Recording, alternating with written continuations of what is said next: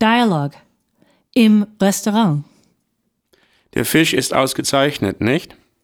Ja, mir schmeckt der Fisch auch gut.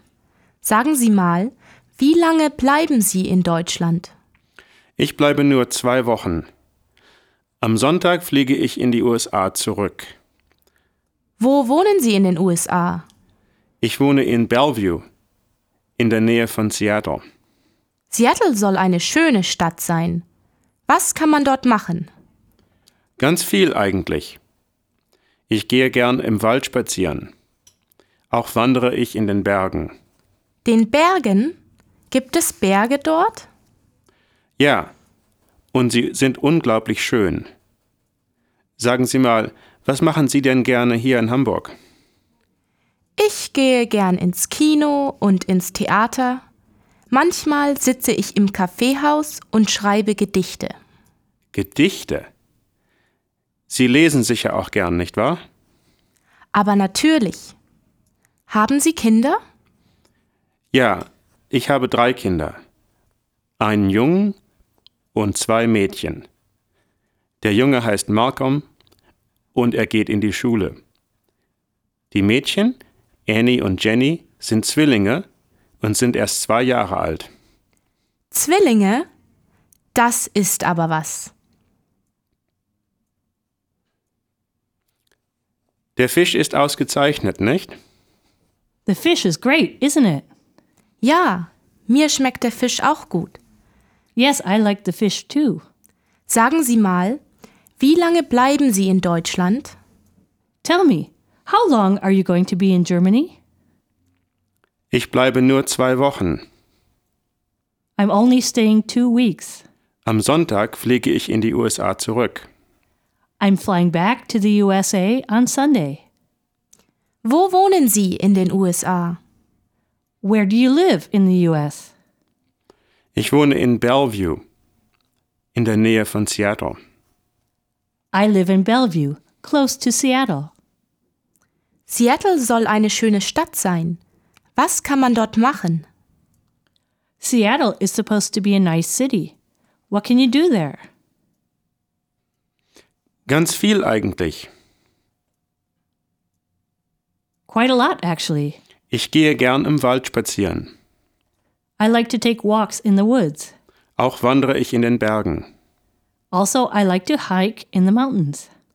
Den Bergen? Gibt es Berge dort? Mountains?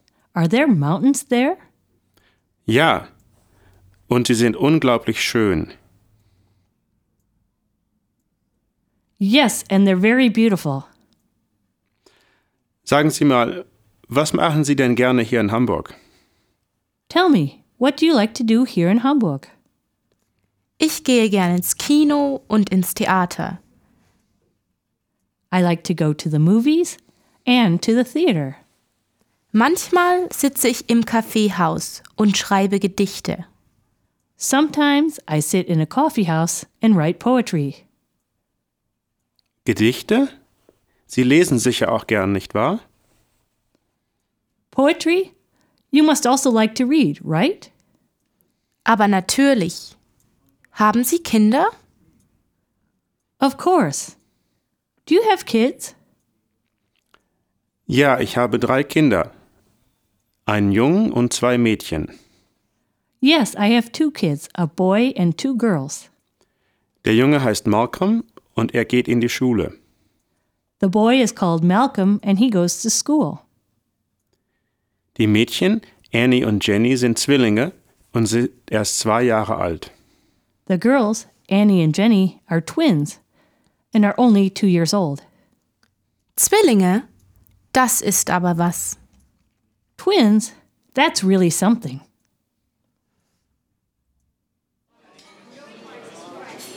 Der Fisch ist ausgezeichnet, nicht? Ja, mir schmeckt der Fisch auch gut. Sagen Sie mal, wie lange bleiben Sie in Deutschland? Ich bleibe nur 2 Wochen. Am Sonntag fliege ich in die USA zurück. Wo wohnen Sie in den USA?